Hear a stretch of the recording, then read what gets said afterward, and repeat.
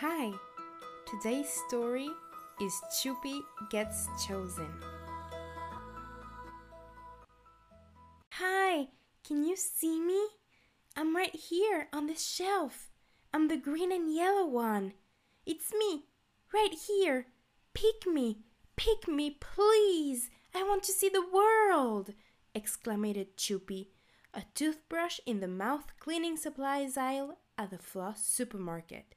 This little toothbrush was excited to get out of the box and finally begin doing the work he had been training for his entire toothbrush life, cleaning teeth. There's a family shopping and they're walking in Chupi's aisle.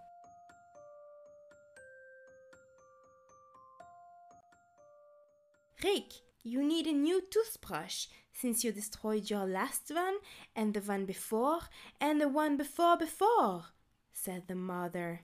Mom, do I really have to? I hate brushing my teeth, replied Rick. Honey, you have to brush your teeth, otherwise you will get cavities and the dentist will have to remove them, explained the father. You don't want that to happen, right? I guess no, but I really don't want to, sighed Rick. Come on, you can pick any toothbrush. These seem fun, don't they? Said the mother, pointing towards the opposite direction of Chupi's.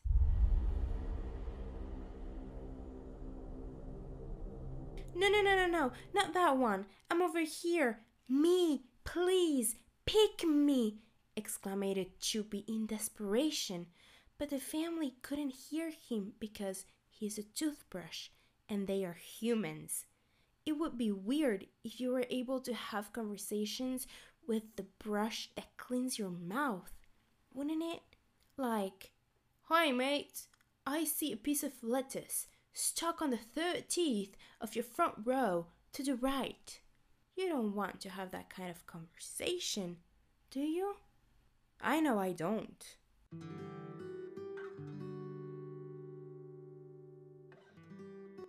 I don't like those, said Rick as he looks at all the toothbrushes, picks one that is right next to Chupi, who is slowly losing all hopes to get chosen and to get out of the supermarket. Rick looks closely at the red and yellow toothbrush he has in his hands, walks towards the cart, but turns around and puts it back on the shelf. Rick, it's just picking a toothbrush. Choose one already, said the father, who was slowly losing patience. Rick looks right in Chupi's direction, which gets the little toothbrush's hopes back up, gets closer, and to Chupi's surprise, picks him up and throws him in the cart. A little ouch comes out of Chupi's mouth as he lands quite hard on the cart. But with the joy of finally being the one a child chose, he forgets the pain.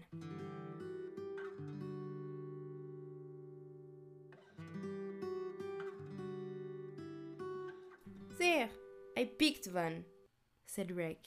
His parents frowned because he just threw the toothbrush across the aisle, but they don't say anything. They're glad to finally leave the grocery store and head home. Oof, it wasn't us this time. Good luck, Chupi. Chupi, who is beyond excited to have been chosen to go to the human world, looks at the other toothbrushes on the shelf, not understanding what they are talking about. Have you not heard the news? It's a kid, says a grown-up toothbrush. Chupi starts to understand what is happening. He panics. Wait, you mean the one who destroys every single toothbrush he owns by breaking them? Chupi sounds more and more scared. No, this can't be happening. No, not me, please, I don't want to go, let me out of the cart, help me, please. But the other toothbrushes can't hear him anymore because the cart is already at the checkout area.